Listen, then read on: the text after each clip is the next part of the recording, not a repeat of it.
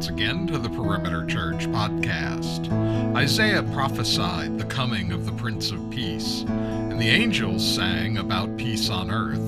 The peace we long for has come. Lead teacher Jeff Norris continues the series Good News of Great Joy with this Christmas Eve sermon entitled The Peace of the Messiah, which covers Micah chapter 5, verses 2 to 5. For more information and to watch or hear other sermons, please visit our website at perimeter.org. Thank you for joining us today. But you, O Bethlehem Ephrathah, who are too little to be among the clans of Judah, from you shall come forth for me one who is to be ruler in Israel, whose coming forth is from of old, from ancient days. Therefore he shall give them up until the time when she who is in labor has given birth. Then the rest of his brothers shall return to the people of Israel, and he shall stand and shepherd his flock in the strength of the Lord, in the majesty of the name of the Lord his God. And they shall dwell secure, for now he shall be great to the ends of the earth, and he shall be our peace. This is the word of the Lord. Thank you, Alice. You can be seated. You have determined today that one of my new goals in life is to learn to do something half as well as Jay Henson plays the piano. You guys, he saved his best for last. You guys really, really were fortunate. He played Mary Had a Little Lamb in the first 3 services. So, hey, I told you came to the right one. No, just incredible. You know, there's a great joy and delight in watching someone use their God-given gifts to the delight of the Lord. And just incredible to watch someone with that kind of talent and to worship through that gift the one who gave him the gift. So now I expect the same type of applause when I finish this sermon, okay? No. Here's what I want us to talk about just for a few minutes tonight and dwell on. What Alice read for us is a beautiful passage out of an ancient book that we call Micah in the Bible, because it was written by the prophet Micah, and it was written roughly 700 years before Jesus was born. Micah was a prophet. Prophet just simply means, you can think of it as a mouthpiece of God, the one that God uses as his vessel to speak to the people of God, the words of God to the people of God. And so there are many prophets, if you're not familiar with the Old Testament, or at least you're maybe somewhat familiar, and you know there's all these books. There's Isaiah and Jeremiah and Ezekiel and Daniel and Nahum and Malachi and Micah and all these names of books of people who wrote things down, often things of judgment towards the people of God because of their disobedience and sin. These were all prophets, and some are called major prophets and some are called minor prophets. That just simply means based on how much they wrote. But Micah was one who, he had a prophecy. His prophecy was mostly judgment to the people of God because of their apostasy. But in the midst of him saying, look, because of your disobedience, here's things that are going to happen, he has this little soliloquy almost, this little piece here in the middle that's just so beautiful of one who is coming that you can look forward to, that you can wait with eager anticipation, and here's what's going to be true of him when he comes. And though we don't have enough time to talk through everything that we just heard read for us, we're going to focus in on that last sentence. And he shall be their peace. One of the markers that Micah gave the people of God to be looking for is that when he comes, and they didn't know if it would be 700 years or 7 years, but when he comes, he'll be the very essence of peace. He will be for them peace. You know, this is significant because we long for peace, do we not?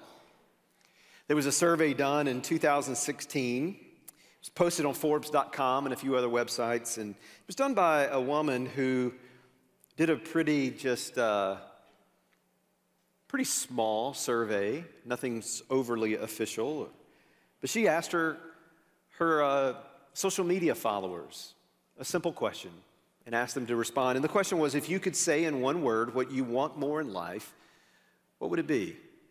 What would that be? That one word. Almost 800 people responded, and this was their responses, the top 8 responses. Happiness, money, freedom, peace, joy, balance, fulfillment, confidence. I think we would all resonate with each of those. And I find it interesting that 7 of the 8 are not things that we can externally grab or touch. Money was the one that we can put our hands on, literally. The other 7 are things that are within us, things that we desire and long for. And in an ironic way, the more that we try to grasp them and find them, it seems as though the more elusive they can become. The author of this article and this survey, she said this when speaking of peace. She said, "We long for peace desperately. Peace from noise, chatter, pressure, responsibilities. We also want peace from the pain and thumping inside of our own heads, the conflicts and strain we inflict on ourselves every minute to be better, stronger, smarter, prettier, thinner, better parent." You fill in the blank. As I mentioned, this little survey, this informal survey was conducted in 2016. I wonder if she did it again now, if the results would be similar, but maybe perhaps in a little bit different order. I wonder if peace, that came in at number 4 on the most common response back then, I wonder if it would be 1 now. I wonder if it would be in that first slide. And I just wonder that based on what we've walked through, especially in these last almost 3 years. You know, we're coming up on March of 2020, coming up 2023, 3 years since our world's changed drastically. And all that surfaced within us with the pandemic and all that came with it in terms of political mess that we've walked through and social unrest and all the various things that we've journeyed through together over the last almost 3 years. It surfaced within us things that were probably there to some extent before, but just not as open. But now that are so very open, we see it now. We see how frazzled we are. We see how fearful we can be. We see how worried we can get, and we see how anxious we are. Perhaps, maybe more than ever, we're longing for peace. But would we know it even if we found it? What is peace? If I were to come up to you and ask you, what is peace? How would you answer that question? I think most of us would give not a wrong answer, and that answer would be the absence of conflict. I think it's a great answer, and it's part of what peace is. And that's where we usually stop in our definition of it. The absence of conflict, the absence of war, of chaos. But that's not where the Bible stops in its definition. It's interesting, when you look at the Old Testament, which Micah is in the Old Testament, it was written, the whole Old Testament was written in Hebrew. New Testament was written in Greek, and in both of those, Hebrew and Greek, there's often words that we have trouble translating into English. Because really what they require is they require a number of words to adequately define the original word in the original language. Because it's a word that for those original people in that language, those many centuries ago, it was a robust, thick, meaningful, rich word. Well, the word that we most often translate as peace in our Old Testament Bibles is the Hebrew word shalom. You've probably heard that before. And shalom is one of those rich, deep, meaningful, thick, robust words. And we translate it peace, and that's not a bad translation. But there's more in what we commonly understand as peace. Again, we commonly understand peace as the absence of conflict. But when the Bible talks about peace, shalom, it's meaning, yes, the absence of conflict, but what else? The presence of what? The presence of completedness, of wholeness, fullness. These words that sometimes are translated welfare in our Bible, meaning that everything about us is well. Soundness, harmony. This is what's all encompassed in that word, shalom, that we translate peace. So if you go back to Micah 5, where he finishes that thought there with, and he shall be our peace, our shalom. That's the word, shalom. It takes on a whole new meaning. It means that there's one who was coming and has now come, who is peace. He is shalom. He is fullness. He is wholeness. He is harmony and welfare, fulfillment, all those things that we so deeply long for. And it feels that it's too good to be true. Can there really be someone that can be that for me? Our skeptical hearts ask that question. We're cynics inside. Micah, with a very resounding yes, shouts, oh yeah, there's one coming. Now, he didn't know what his name would be, but we do. We now know that this one who had been promised, this long expected Jesus.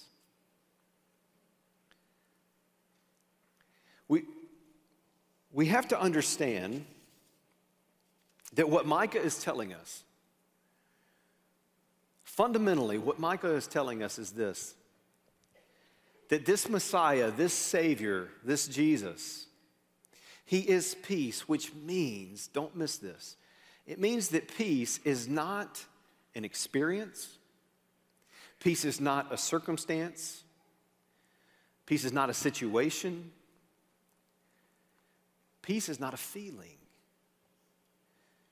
Peace is a person. His name is Jesus. He shall be their peace. He brings peace, and he is peace in two ways, primarily. First, he establishes peace vertically with God. First and foremost, right? Most importantly, this Christ, this Messiah, this Jesus, he establishes peace vertically with God. Why is that so significant? Well, we have to go back to the very beginning of the Bible to really begin to wrap our minds around what this is saying. You're probably familiar enough with the scriptures to know that in Genesis 1 and 2, we have the creation account that God created for his glory. He created all these things, the heavens and the earth and the land and the sea and the birds and the fish and the beasts of the field and all these things. But the pinnacle of his creation, the only part of his creation that he made in the image of himself, the image of God, was man and woman. We are the pinnacle of his creation. And as those who bear his image, we all, more than all of his creation, we were given this incredible ability to be in communion with God.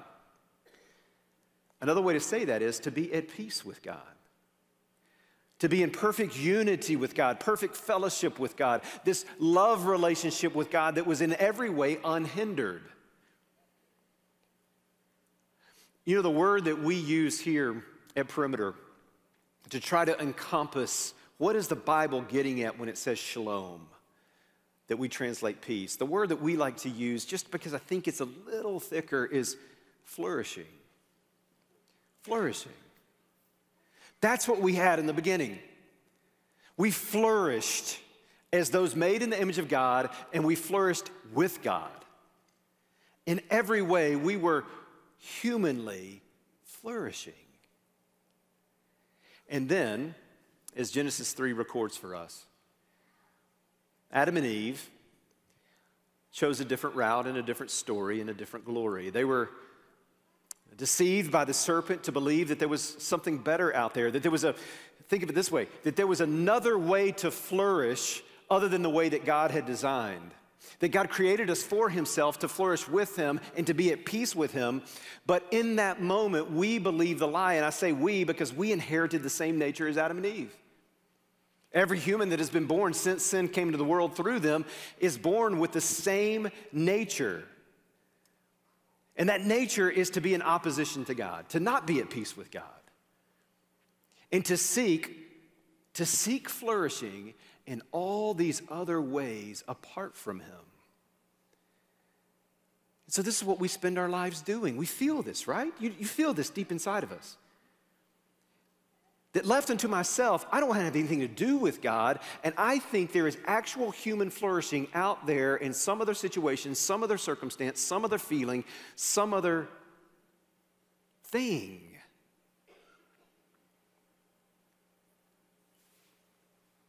So we're at odds with God by our very nature. And so the good news of great joy, this is what the angels said.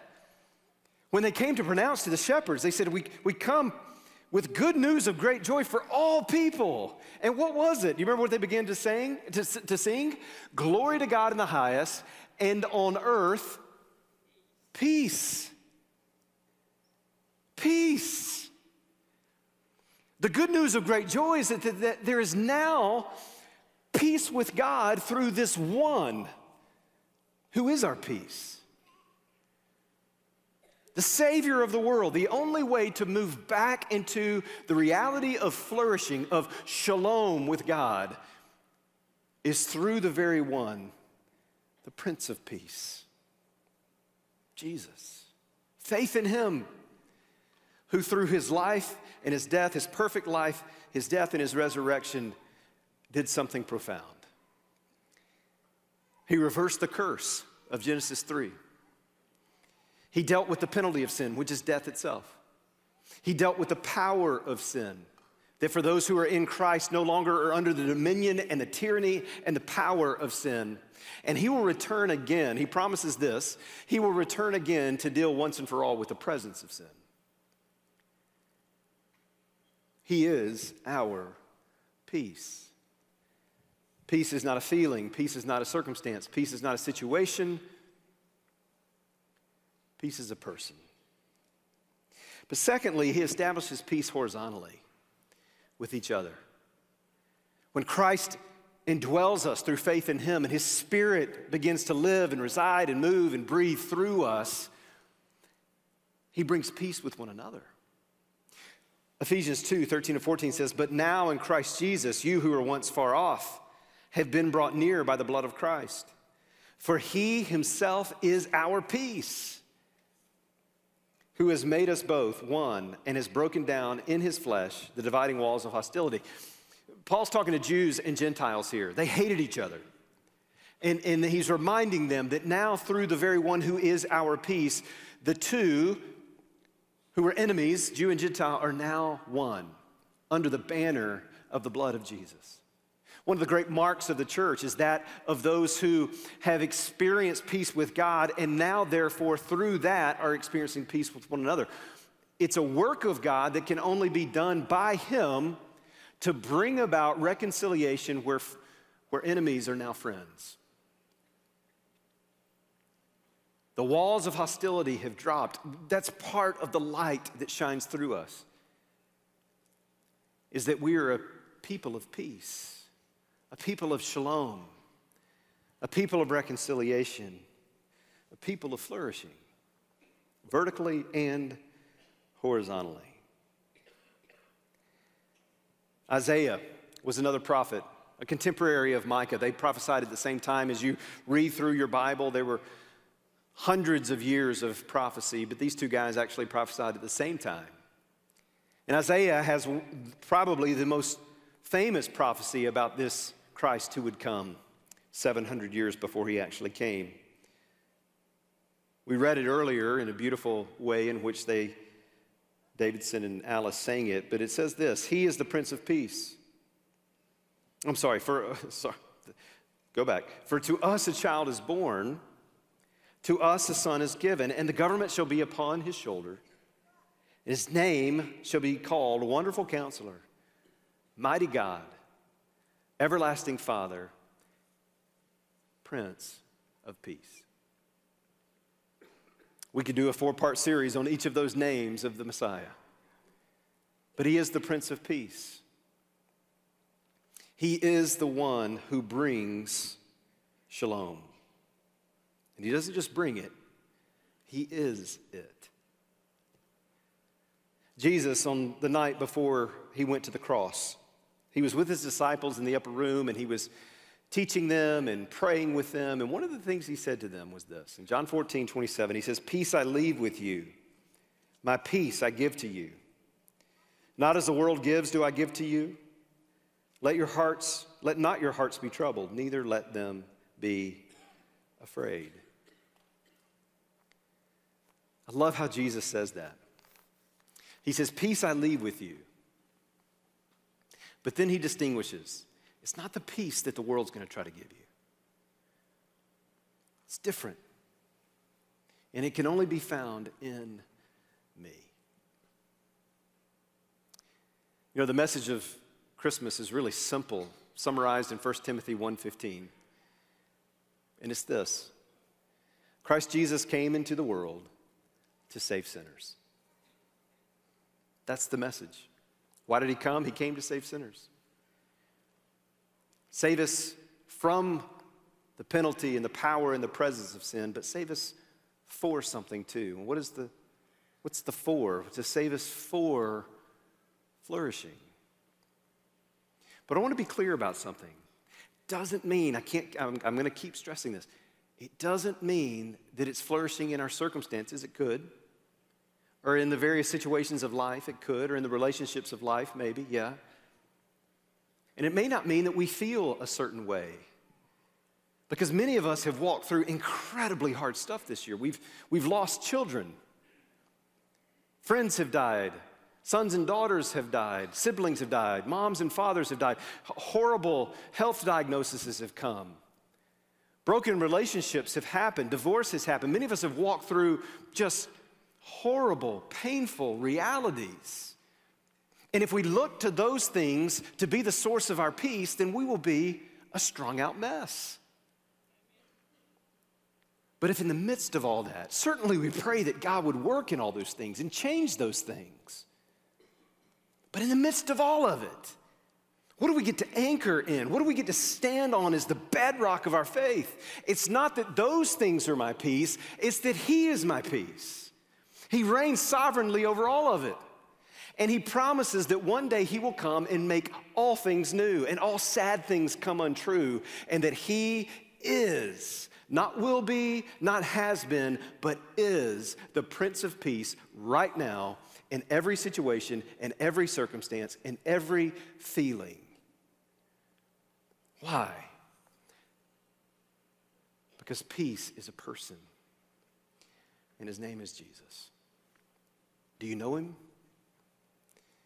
Have you been looking for flourishing and peace and shalom in all these various places, but not Jesus? Or perhaps you know Jesus, you know that He's the Prince of Peace, but you've allowed yourself to fall back into your old way of thinking, which is to say that there must be peace somewhere else.